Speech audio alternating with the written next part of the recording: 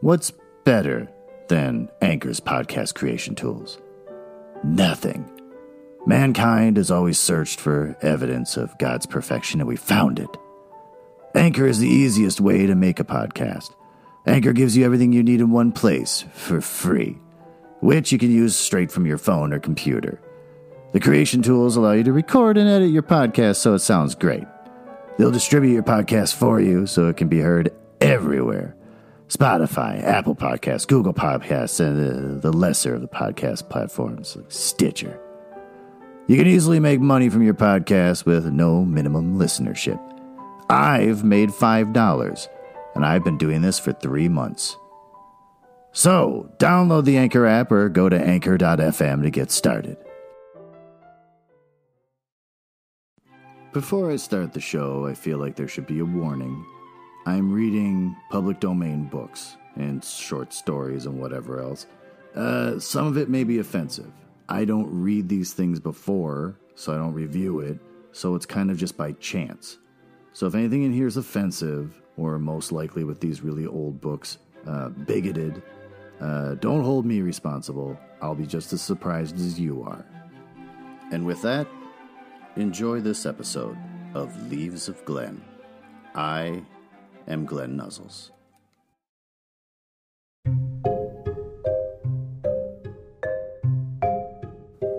So what happened in the last 2 chapters we read, chapters 12 and 13?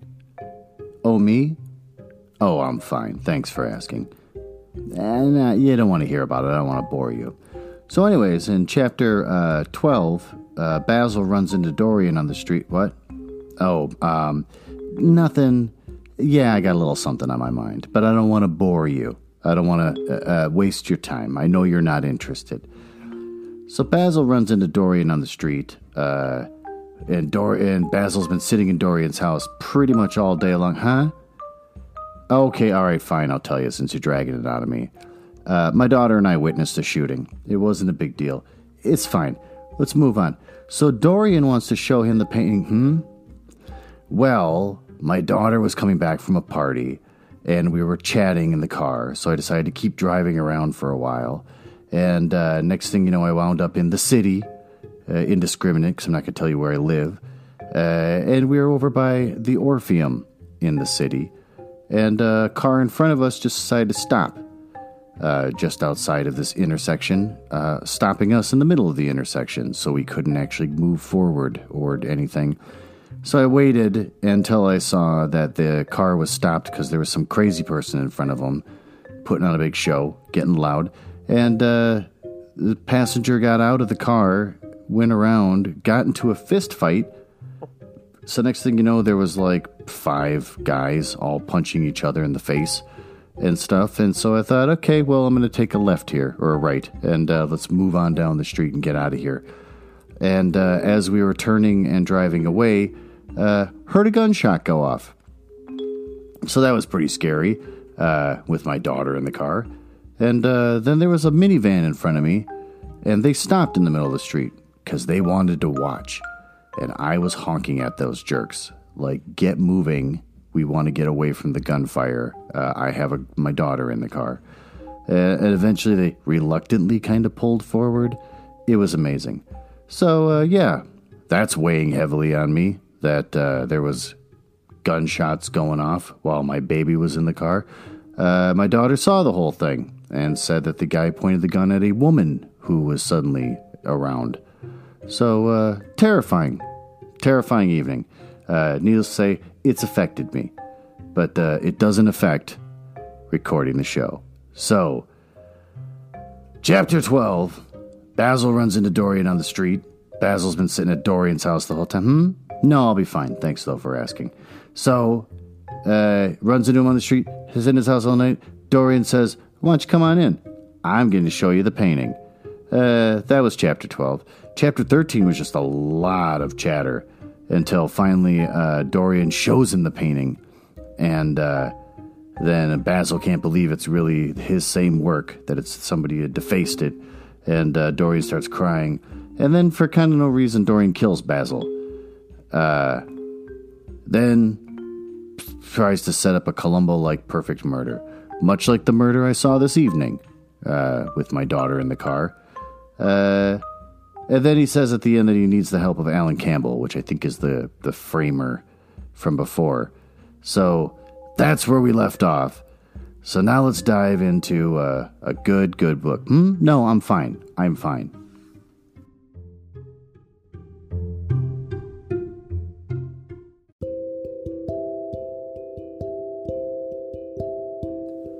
Chapter 14. At 9 o'clock the next morning, his servant came in with a cup of chocolate on a tray and opened the shutters. Dorian was sleeping quite peacefully, laying on his right side with one hand underneath his cheek. He looked like a boy who had been tired out with play or study.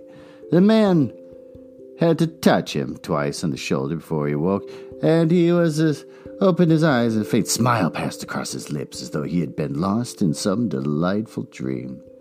Yet he had not dreamed at all. His night had been untroubled by any images of pleasure or pain, but the youth smiles without any reason.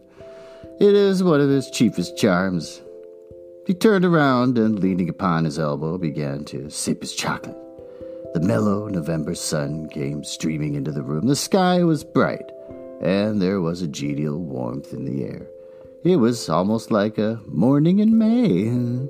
Gradually, the events of the preceding night crept with silent, blood-stained feet into his brain and reconstructed themselves there with terrible distinctness. He winced at the memory of all that he had suffered, and for a moment, the same curious feeling of loathing for Basil Hallward that had made him kill him as he sat in the chair came back to him, and he grew cold with passion. The dead man was still sitting there, too, and in the sunlight now. How horrible that was! Such hideous things were for the darkness, not for the day. He felt that if he brooded on what he had gone through, he would sicken or grow mad. There were sins whose fascination was more in the memory than in the doing of them. Strange triumphs that gratified the pride more than the passions and gave the intellect a quickened sense of joy, greater than any joy they brought or could ever bring to the senses. But this was not one of them. It was a thing to be driven out of the mind, to be drugged with poppies, to be strangled lest it might strangle one itself. When the half-hour struck, he passed his hand across his forehead and then got up hastily and dressed himself with even more than his usual care, giving a good deal of attention to the choice of his necktie and scarf pin and changing the rings more than once. Oh, he wore a lot of rings. He spent a long time also over breakfast, tasting the various dishes, talking to his valet about some new liveries that he was thinking of getting made for the servants at Selby, and going through his correspondence. At some of the letters he smiled. 3 of them bored him. One he read several times over and then tore up with a slight look of annoyance in his face. That awful thing, a woman's memory, as Lord Henry had once said. After he had drunk his cup of black coffee, he wiped his lips slowly with a napkin, motioned to his servant to wait, and going over to the table, sat down and wrote 2 letters. One he put in his pocket. The other he handed to the valet. Take this round to 152 Hertford Street, Francis, and if Mr. Campbell is out of town, get his address. As soon as he was alone, he lit a cigarette and began sketching upon a piece of paper, drawing first flowers and bits of architecture, and then human faces. Suddenly, he remarked that every face that he drew seemed to have a fantastic likeness to Basil Hallward. He frowned, and getting up, went over to the bookcase and took out a volume at hazard. He was determined that he would not think about what had happened until it became absolutely necessary that he should do so. Sorry, drinking coffee. It's late. When he had stretched himself on the sofa, he looked at the title page of the book.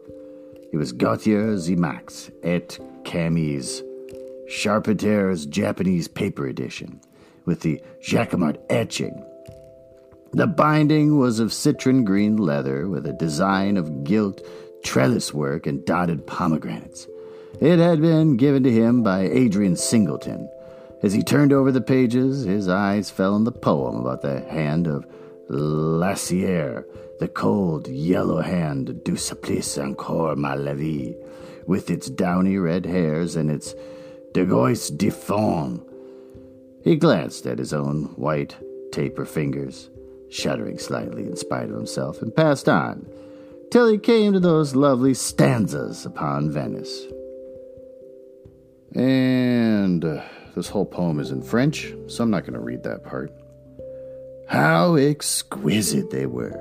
As one read them, one seemed to be floating down the green waterways of the pink and pearl city, seated in a black gondola with silver prow and trailing curtains. The mere lines looked to him like those straight lines of tortoise blue that follow one as one pushes out to the Lido.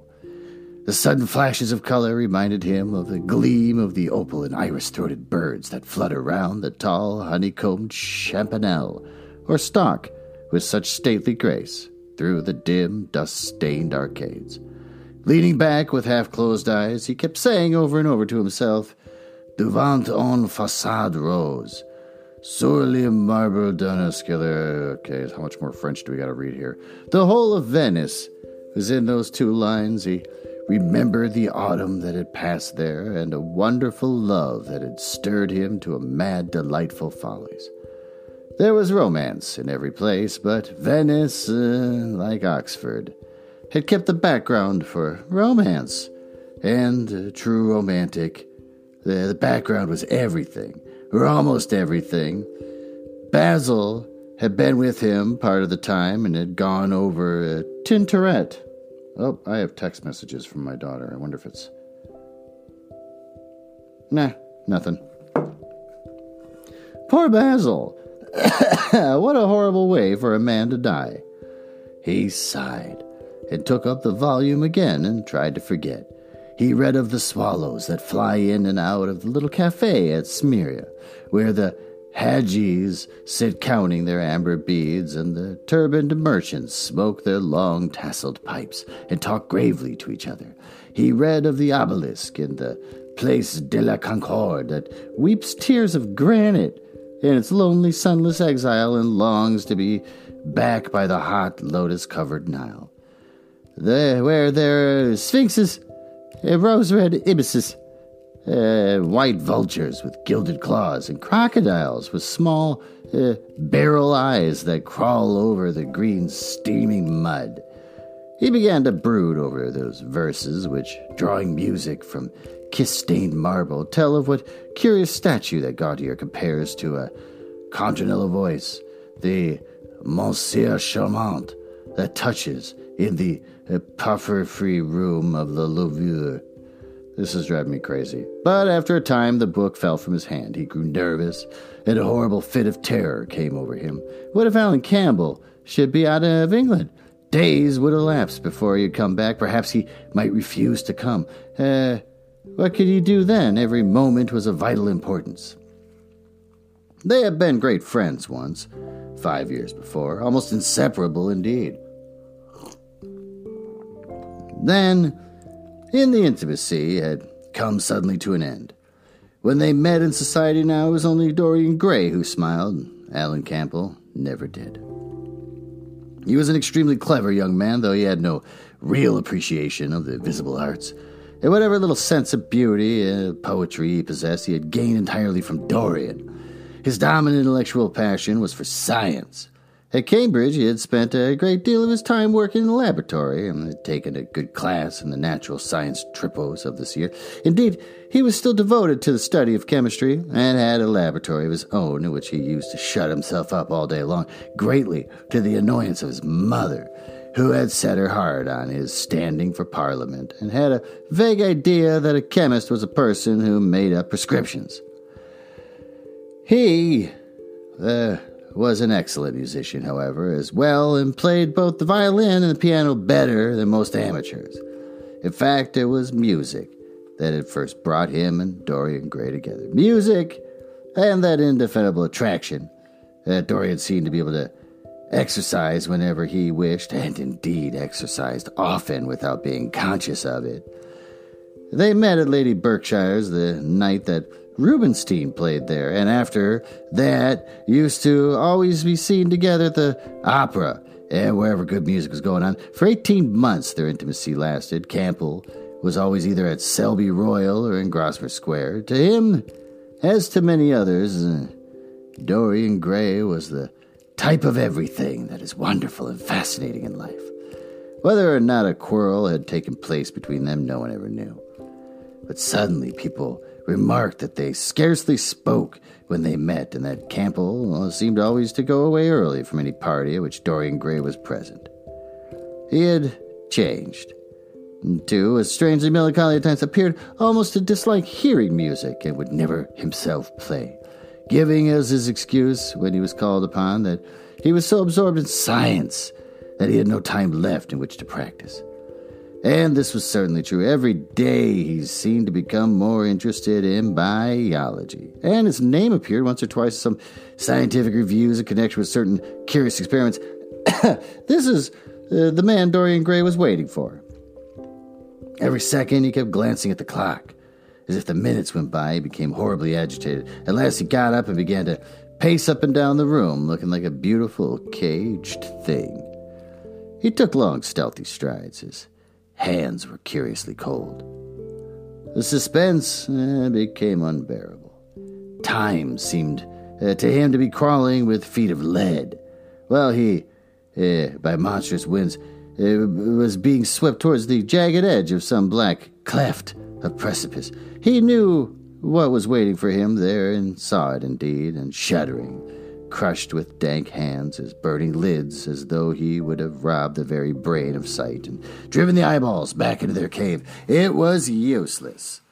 The brain had its own food on which it battened, and the imagination, made grotesque by terror, twisted and distorted as if a living thing by pain, danced like some foul puppet on a stand and grinned through moving masks. Then, suddenly, time stopped for him. Yes, that blind, slow-breathing thing crawled no more, and horrible thoughts, time being dead, raced nimbly in front and dragged a hideous future from its grave and showed it to him.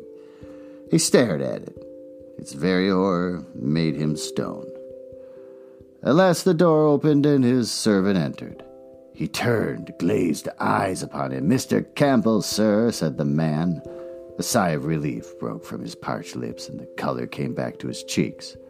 "Ask him to come in at once, Francis." He felt that he was himself again. His mood of cowardice had passed away.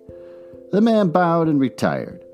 In a few moments, Alan Campbell walked in, looking very stern and rather pale, his pallor being intensified by the coal-black hair and dark eyebrows. "Alan! This is kind of you. I thank you for coming." "I had intended never to enter your house again, Gray, but you said it was a matter of life and death." His voice was hard and cold. He spoke with slow deliberation. There was a look of contempt in the steady, searching gaze that he turned on Dorian.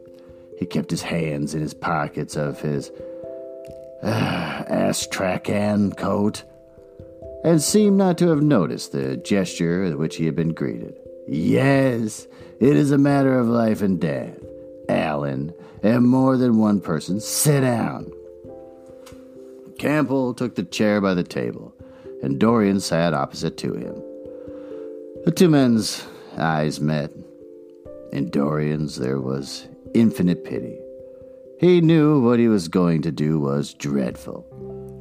After a strained moment of silence, he leaned across and said, very quietly, but watching the effect of each word upon the face of him he had sent for, "Alan, in a locked room at the top of the house, a room to which nobody but myself has access, a dead man is seated at the table. He's been dead 10 hours now. Don't stir, and don't look at me like that. Who the man is, why he died, how he died, are matters that do not concern you. What you have to do is this. Stop, Gray. I don't want to know anything further. Whether that you have told me is true or not true doesn't concern me. I entirely decline to be mixed up in your life. Keep your horrible secrets to yourself. They don't interest me anymore. Alan, They will have to interest you. This one will have to interest you. I'm awfully sorry for you, Alan, but I can't help myself. You are the one man who is able to save me. I'm forced to bring you into this matter. I have no option. Alan, you are scientific. You know about chemistry and things of that kind. You've made experiments. What you have got to do is to destroy that thing upstairs. To destroy it so that not a vestige of it will be left. Nobody saw this person come into the house. Indeed, at the present moment he is supposed to be in Paris. He will not be missed for months. When he is missed, there must be no trace of him found here. You, Alan, you must change him and everything that belongs to him into a handful of ashes that I may scatter into the air. You are mad, Dorian. I was waiting for you to call me Dorian. You are mad. I tell you, mad to imagine that I would raise a finger to help you, and mad to make this monstrous confession. I will have nothing to do with this matter, whatever it is. Do you think I'm going to peril my reputation for you? What is it to me that the devil's work you're up to?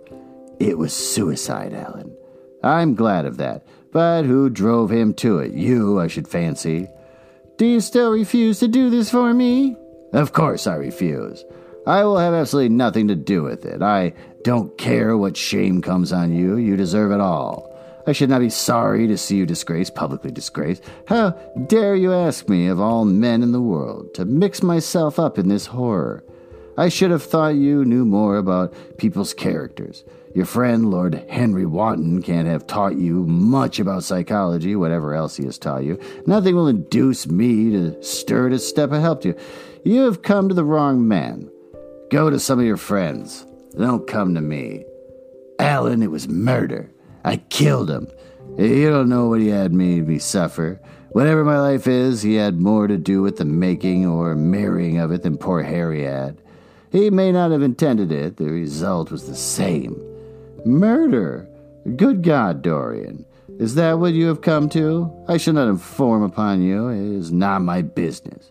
Besides, without my stirring in the matter, you are certain to be arrested. No one ever commits a crime without doing something stupid, but I will have nothing to do with it.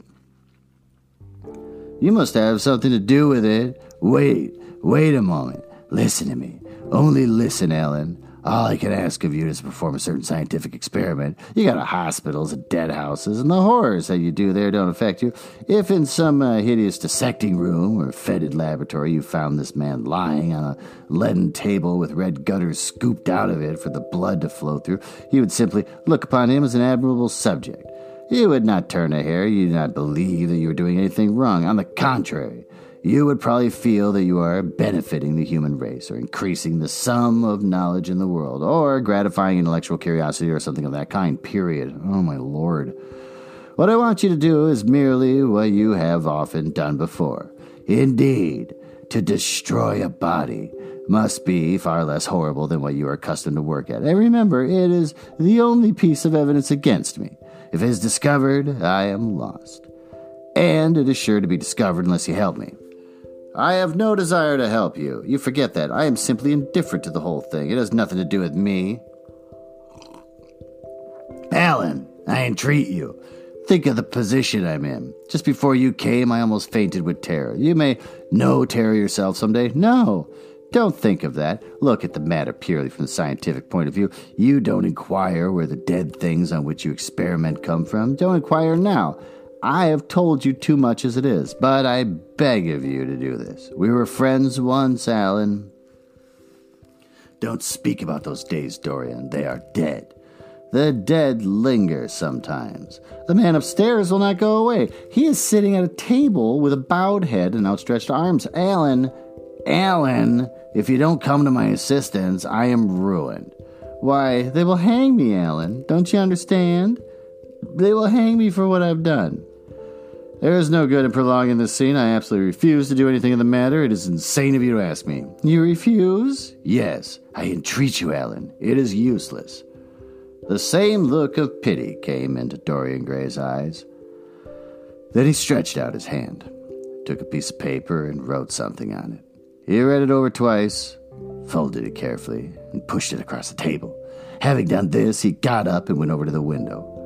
Campbell looked at him in surprise, and then took out the paper and opened it. And as he read it, his face became ghastly pale and fell back in his chair. A horrible sense of sickness came over him. He felt as if his heart was beating itself to death in some empty hollow. After 2 or 3 minutes of terrible silence, Dorian turned around and came and stood behind him, putting his hand upon his shoulder. "I am so sorry for you, Alan," he murmured. "But you leave me no alternative. I have a letter written already. Here it is. You see the address. If you don't help me, I must send it.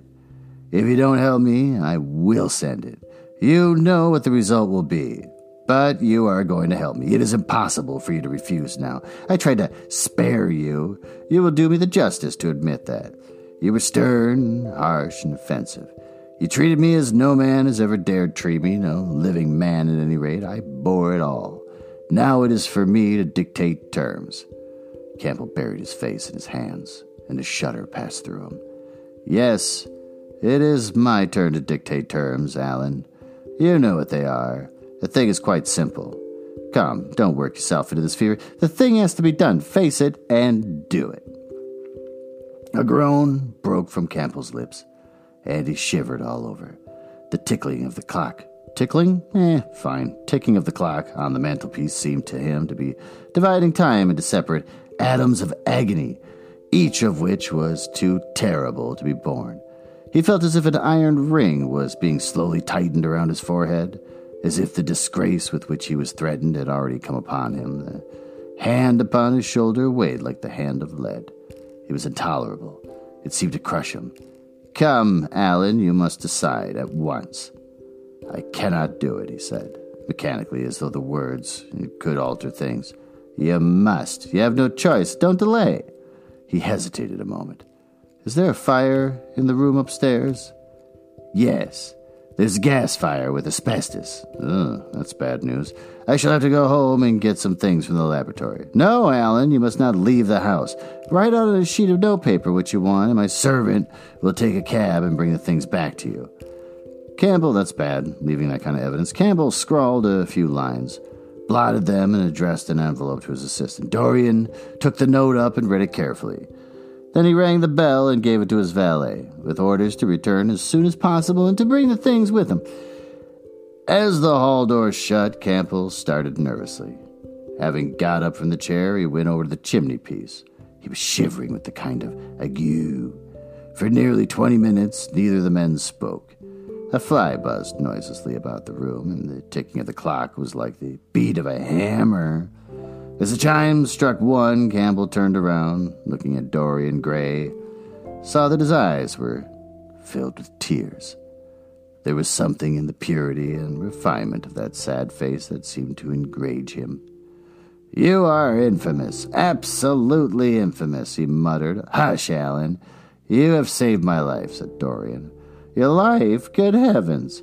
What a life it is. You've gone from corruption to corruption, and now you have culminated in a crime.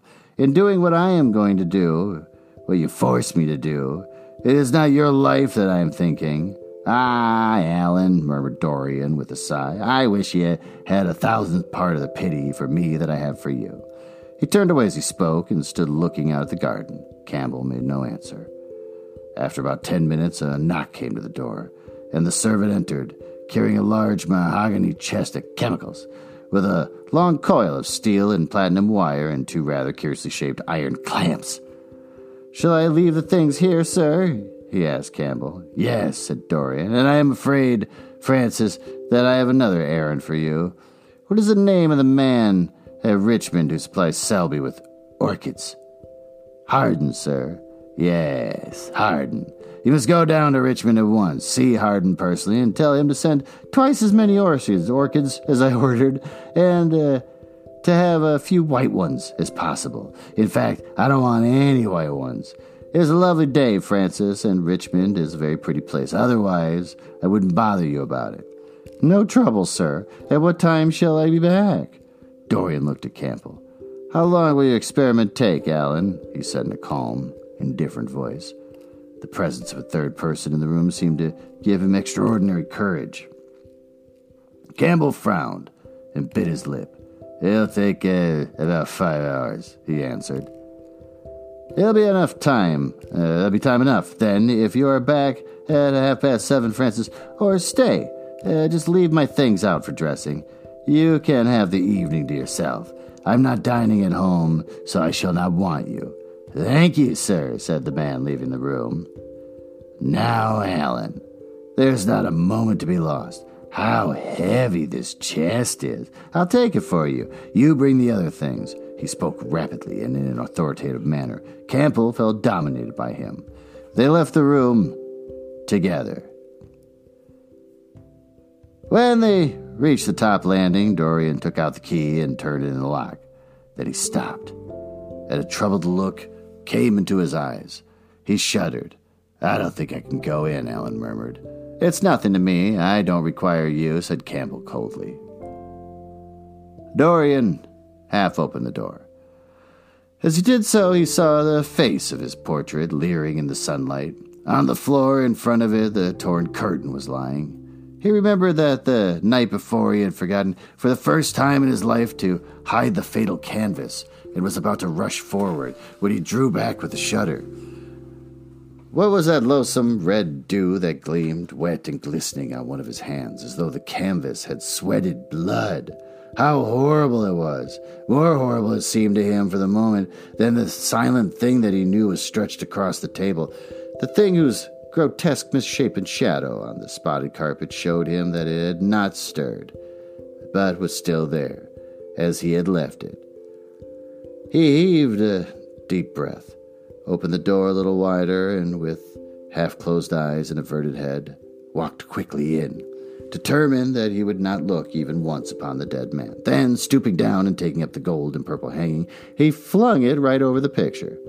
There he stopped, feeling afraid to turn around, and his eyes fixed themselves on the intricacies of the pattern before him. He heard Campbell bringing in the heavy chest and the irons and the other things that he had required for his dreadful work. He began to wonder if he and Basil Hallward had ever met, and if so, what they had thought of each other. "Leave me now," said a stern voice behind him. He turned and hurried out, just conscious that the dead man had been thrust back into the chair and that Campbell was gazing into a glistening yellow face. As he was going downstairs, he heard the key being turned in the lock. It was long after 7 when Campbell came back into the library. He was pale, but absolutely calm. "I have done what you've asked me to do," he muttered, "and now, goodbye. Let us never see each other again." "You have saved me from ruin, Alan. I cannot forget that," said Dorian simply. As soon as Campbell had left, he went upstairs. There was a horrible smell of nitric acid in the room, but the thing that had been sitting at the table was gone.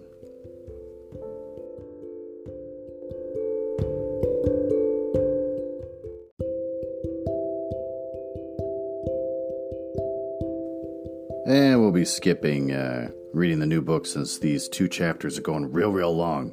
So we're just going to dive straight into Chapter 15. That evening at 8:30, exquisitely dressed and wearing a large buttonhole of Parma violets, Dorian Gray was... Oh, wow, that's Dorian Gray dressed that way? Oh, boy. Was ushered into Lady Narborough's drawing room by bowing servants. His forehead was throbbing with maddened nerves, and he felt wildly excited, but his manner, as he bent over his hostess's hand, was as easy and graceful as ever. Perhaps no one seems so much at one's ease as when one has to play a part. Certainly no one looking at Dorian Gray that night could have believed that he had passed through a tragedy as horrible as any tragedy of our age. Those finely shaped fingers could never have clutched a knife for sin, nor those smiling lips have cried out on God and goodness. He himself could not help wondering at the calm of his demeanor, and for a moment felt keenly the terrible pleasure of a double life. It was a small party, got up rather in a hurry by Lady Narborough, who was a very clever woman with what Lord Henry used to describe as the remains of a really remarkable ugliness. Just hates women. Everything in this book. She had proved an excellent wife to one of our most tedious ambassadors, and having buried her husband properly in a marble mausoleum, which she had herself designed, and married off her daughters to some rich, rather elderly men. Bleh. She devoted herself now to the pleasures of French fiction, French cookery, and French esprit, when she could get it.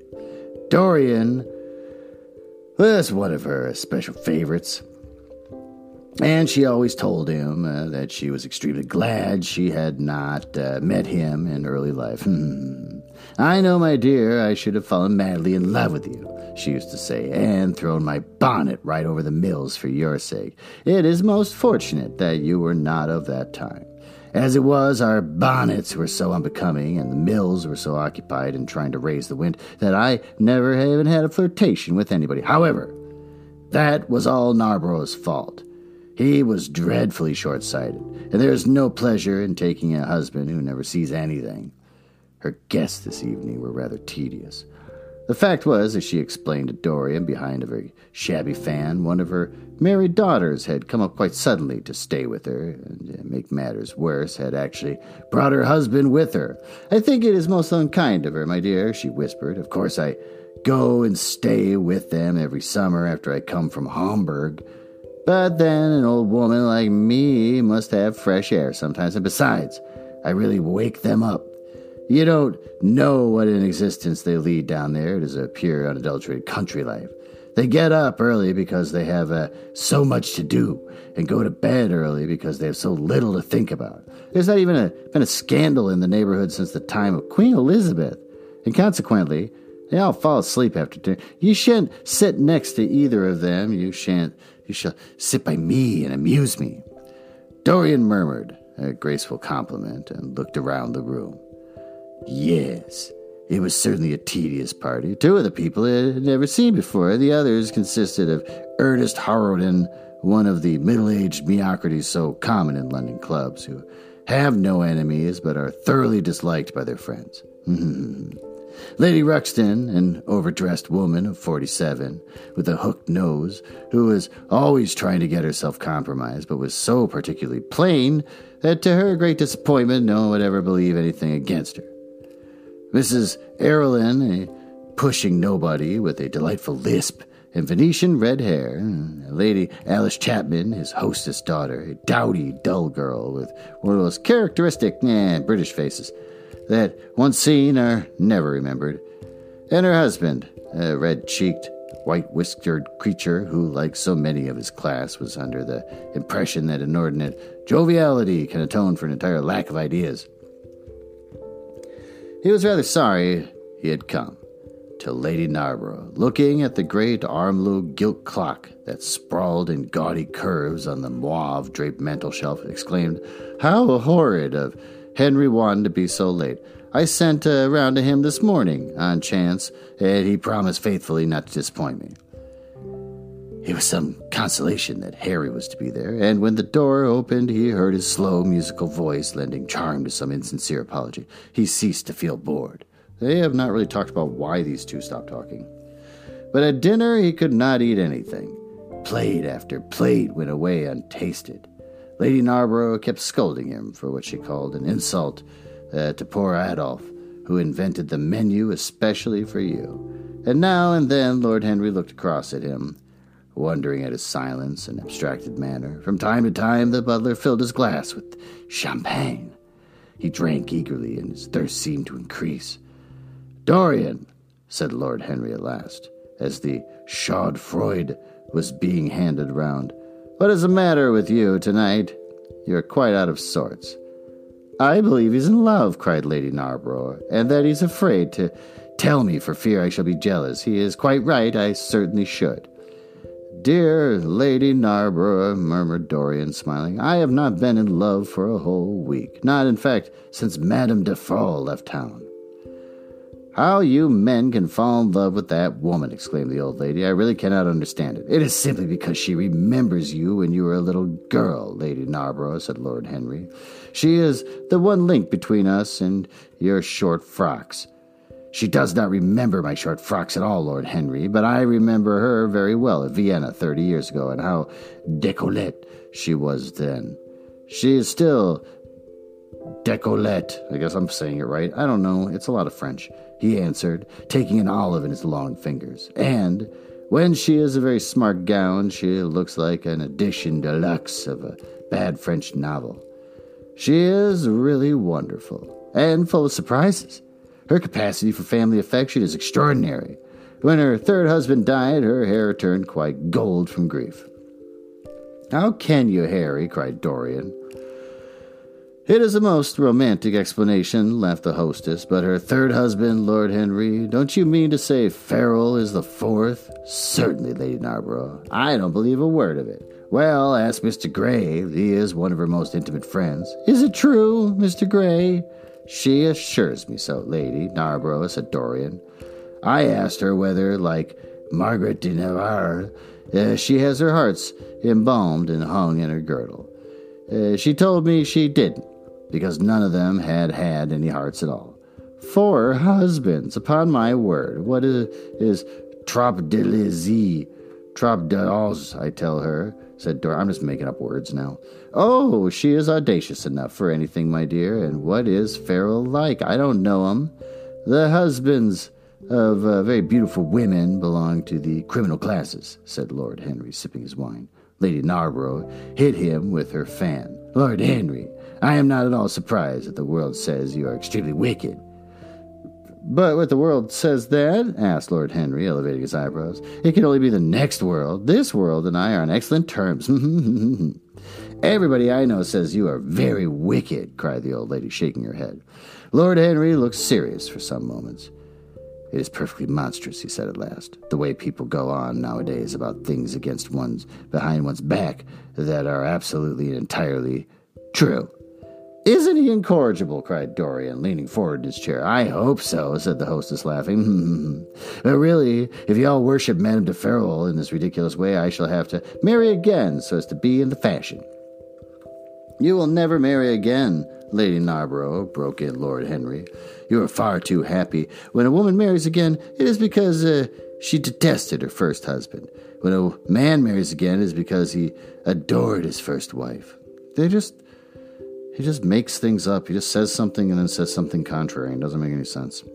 "Women try their luck. Men risk theirs. Narborough wasn't perfect," cried the old lady. "If he had been, you would not have loved him, my dear lady," was the rejoinder. "Women love us for our defects if we have enough of them. They will forgive us everything, even our intellects. You will never ask me to dinner again after saying this. I'm quite afraid, Lady Barbara, but it is quite true." "Of course it's true, Lord Henry. If we women did not love you for your defects, where would you all be? Not one of you would ever be married. You would be a set of unfortunate bachelors. Not, however, that would alter you much. Nowadays, all the married men live like bachelors, and all the bachelors like married men." "Fin de siècle," murmured Lord Henry. "Fin du globe," answered his hostess. "I wish it were fin du globe," said Dorian with a sigh. "Life is a great disappointment." "Ah, my dear," cried Lady Narborough, putting on her gloves. "Don't tell me that you have exhausted life. When a man says that one knows that life has exhausted him, Lord Henry is very wicked, and I sometimes wish that I had been. But you are made to be good. You look so good. I must find you a nice wife. Lord Henry, don't you think that Mr. Gray should get married?"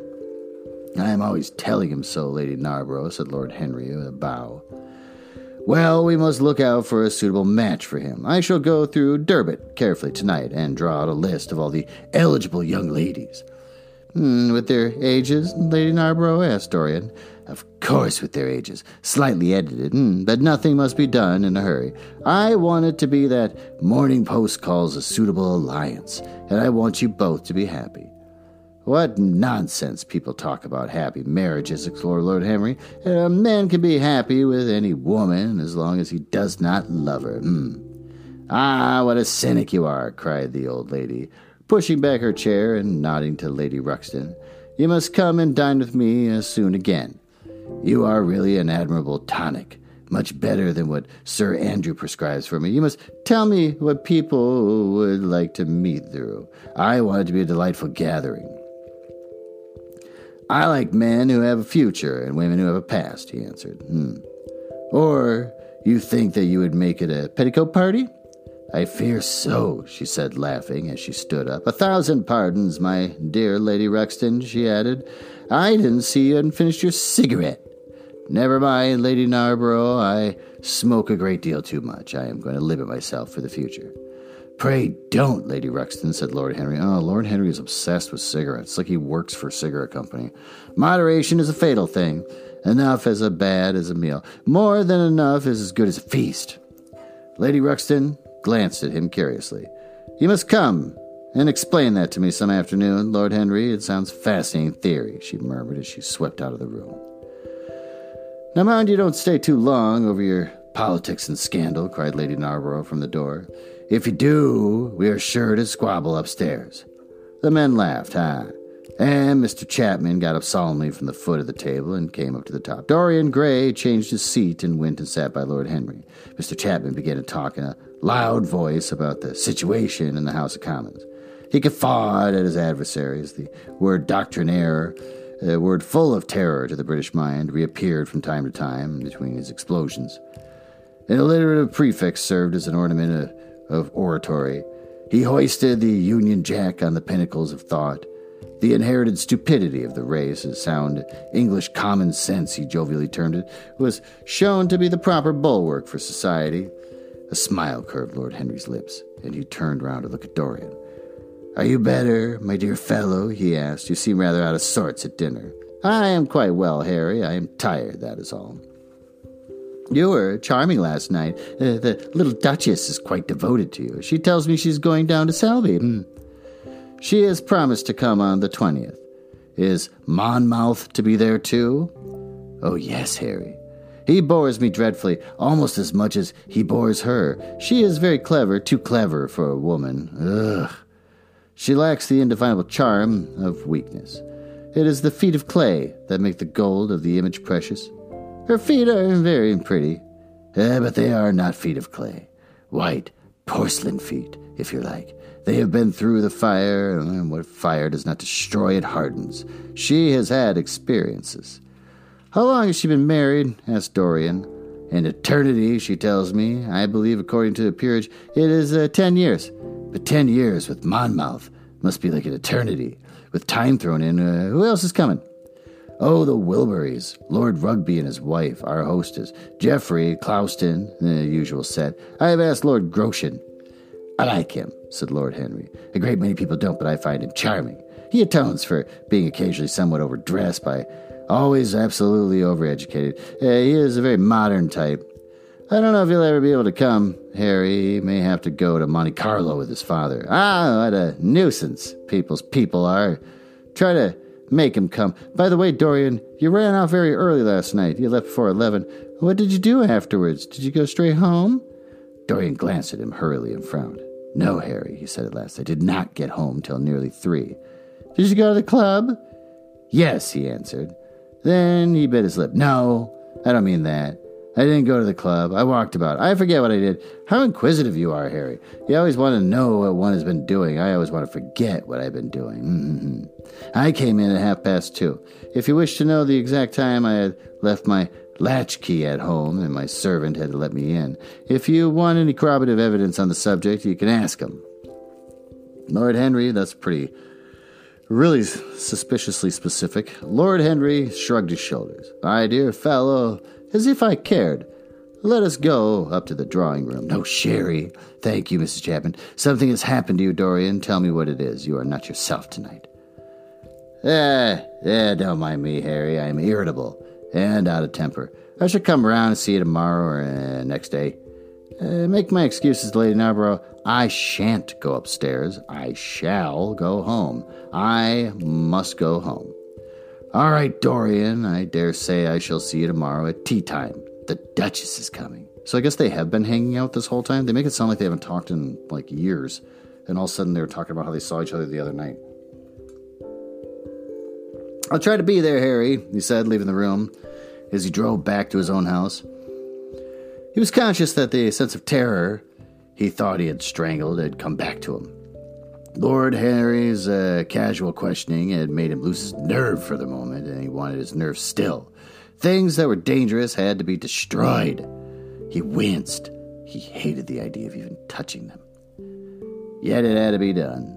He realized that, and when he had locked the door of his library, he opened the secret press into which he had thrust Basil Hallward's coat and bag. A huge fire was blazing. He piled another log on it. The smell of the singeing clothes and burning leather was horrible. It took him 3/4 of an hour to consume everything. At the end, he felt faint and sick. And having lit some Algerian pastels in a pierced copper brazier, he bathed his hands and forehead with a cool, musk-scented vinegar. Suddenly, he started. His eyes grew strangely bright, and he gnawed nervously at his underlip. Between two of the windows stood a large Florentine cabinet made out of ebony and inlaid with ivory. Oh, here comes more detail about how fantastic every single thing in this guy's house is, even down to, like, the spoons. He watched it as though it were a thing that could fascinate and make afraid, as though it held something that he longed for and yet almost loathed. His breath quickened. A mad craving came over him. He lit a cigarette and then threw it away. His eyelids drooped till the long fringed lashes almost touched his cheek. But he still watched the cabinet. At last he got up from the sofa on which he had been lying, went over to it, and having unlocked it, touched some hidden spring. A triangular drawer passed slowly out. His fingers moved instinctively toward it and dipped in and closed in on something. It was a small Chinese box of black and gold dust lacquer, elaborately wrought with a god, with the size pattern and curved waves, and the silken cords hung with the round crystals and tassels of plated metal threads. Great. He opened it. There. Inside was a green paste, waxy in luster. The odor, curiously heavy and persistent. He hesitated for some moments, with a strangely immobile smile upon his face. Then, shivering, though the atmosphere of the room was terribly hot, he drew himself up and glanced at the clock. It was 20 minutes to 12. He put the box back, shutting the cabinet door as he did so, and went to his bedroom. As midnight was striking bronze blows upon the dusky air, Dorian Gray, dressed commonly and with a muffler wrapped around his throat, crept quietly out of the house. In Bond Street, he found a hansom with a good horse. He hailed it. What makes it a good horse? Just for walking around the city. Has it got, like, nice legs? How can you tell? He hailed it, and in a low voice gave the driver an address. The man shook his head. "It is too far for me," he muttered. "Here's a sovereign for you," said Dorian. "You shall have another if you drive fast." "Oh, all right, sir," answered the man. "You will be there in an hour." And after his fare had got in, he turned the horse round and drove rapidly toward the river.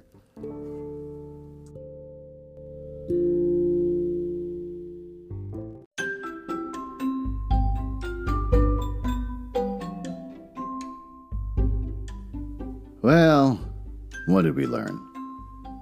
Besides the potential death of a shooting I saw this evening, we learned that Dorian gets Alan to come over, and a little bit of lazy writing. Alan doesn't want to destroy the body that's hiding upstairs in the room. He says, "I don't want to take a part in it," and then the lazy part being that Dorian just writes something secret on a piece of paper and says, "The world's going to know about this unless you do it," and then Alan's all distraught, as if he didn't know ahead of time that he's going to get blackmailed for something, and then he goes and does it.